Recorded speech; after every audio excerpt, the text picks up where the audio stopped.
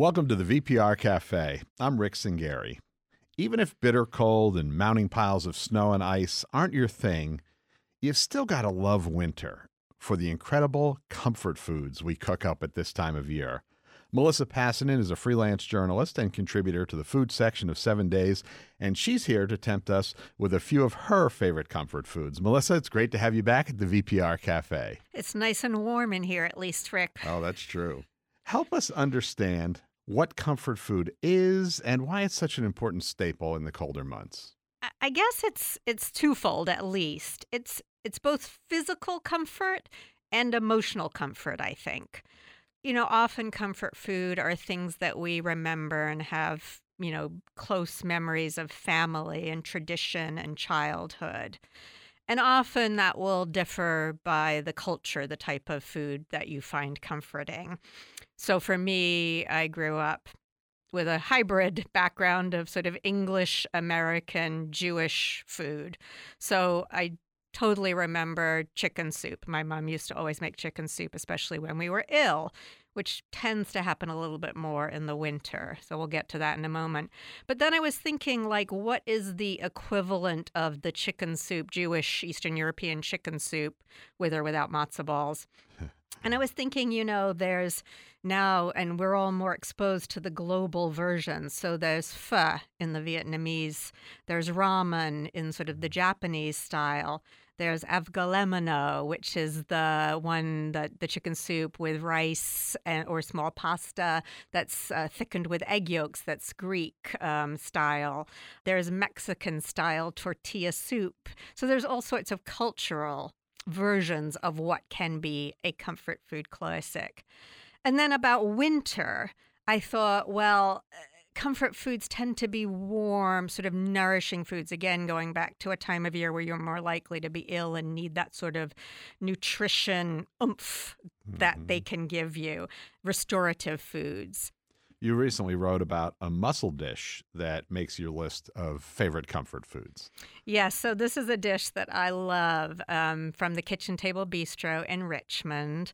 And ever since they opened in 2003, this dish, cider steamed mussels, has been on their menu. And I do have, for me, mussels are something that I remember back to childhood because we used to take trips over to France in the summer quite a lot when I lived in England growing up, and we always had steamed mussels. Pretty simple. And in the European style, they're most often steamed with white wine, sometimes if you're in Belgium with beer. But the recipe there at Kitchen Table Bistro, it's cider steamed mussels, and it's sweet cider, which I didn't really think about till I wrote this story. I just sort of assumed it was dry, hard cider.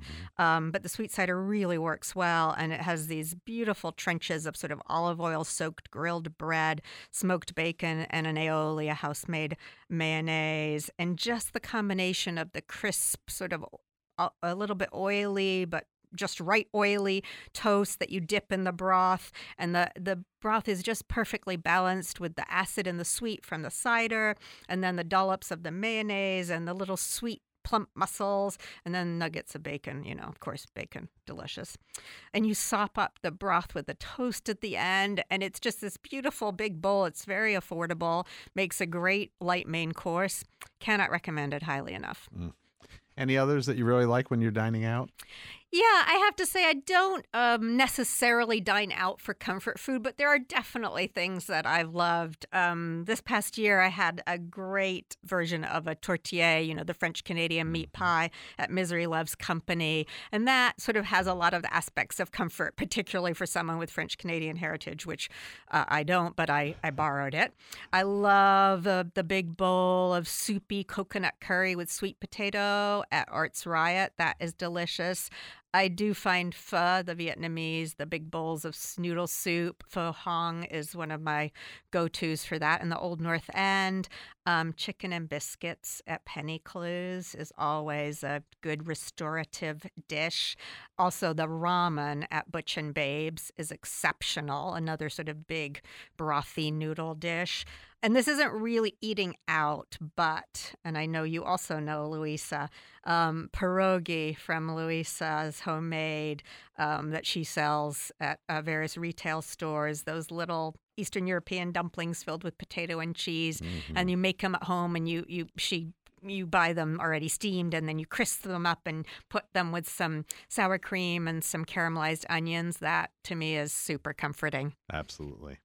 This is the VPR Cafe. I'm Rick Singari, and with me today is freelance food writer and 7 Days contributor Melissa Passanen. We're discussing comfort foods. Melissa, you're an amazing cook, so give us one that you enjoy making. I did grow up with my mom making a really solid roast chicken most Friday nights for Shabbat dinner, and I still love to make a really good roast chicken.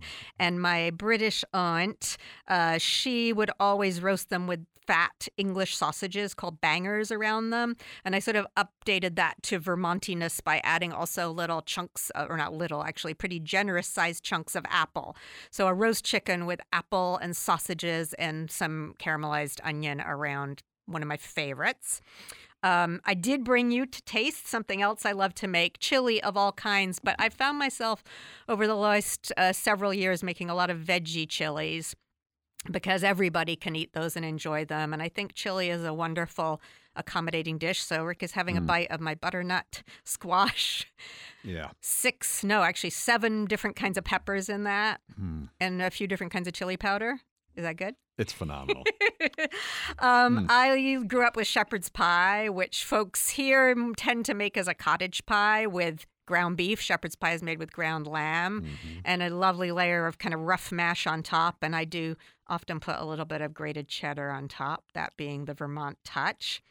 And then I make a chicken curry that isn't my heritage, but it has become, I think, with my family, kind of a comfort food dish, again, with some cream, some coconut milk, very warming, not too spicy. And then I thought desserts. I don't think comfort food desserts get as much play. And another one of my classics is a fruit crisp. Pretty straightforward. I can do it with whatever fruit I've either just picked or have in the freezer, and just a really nice brown sugar oatmeal topping. And then I'm a huge fan. I'm not a huge sweet tooth, but maple butterscotch pudding has got to be comfort in a spoon, supreme comfort for me, and I love that. Melissa Passanen is a freelance journalist and contributor to the food section of 7 Days. Melissa, thanks for joining us again at the VPR Cafe. Thanks so much for having me, Rick.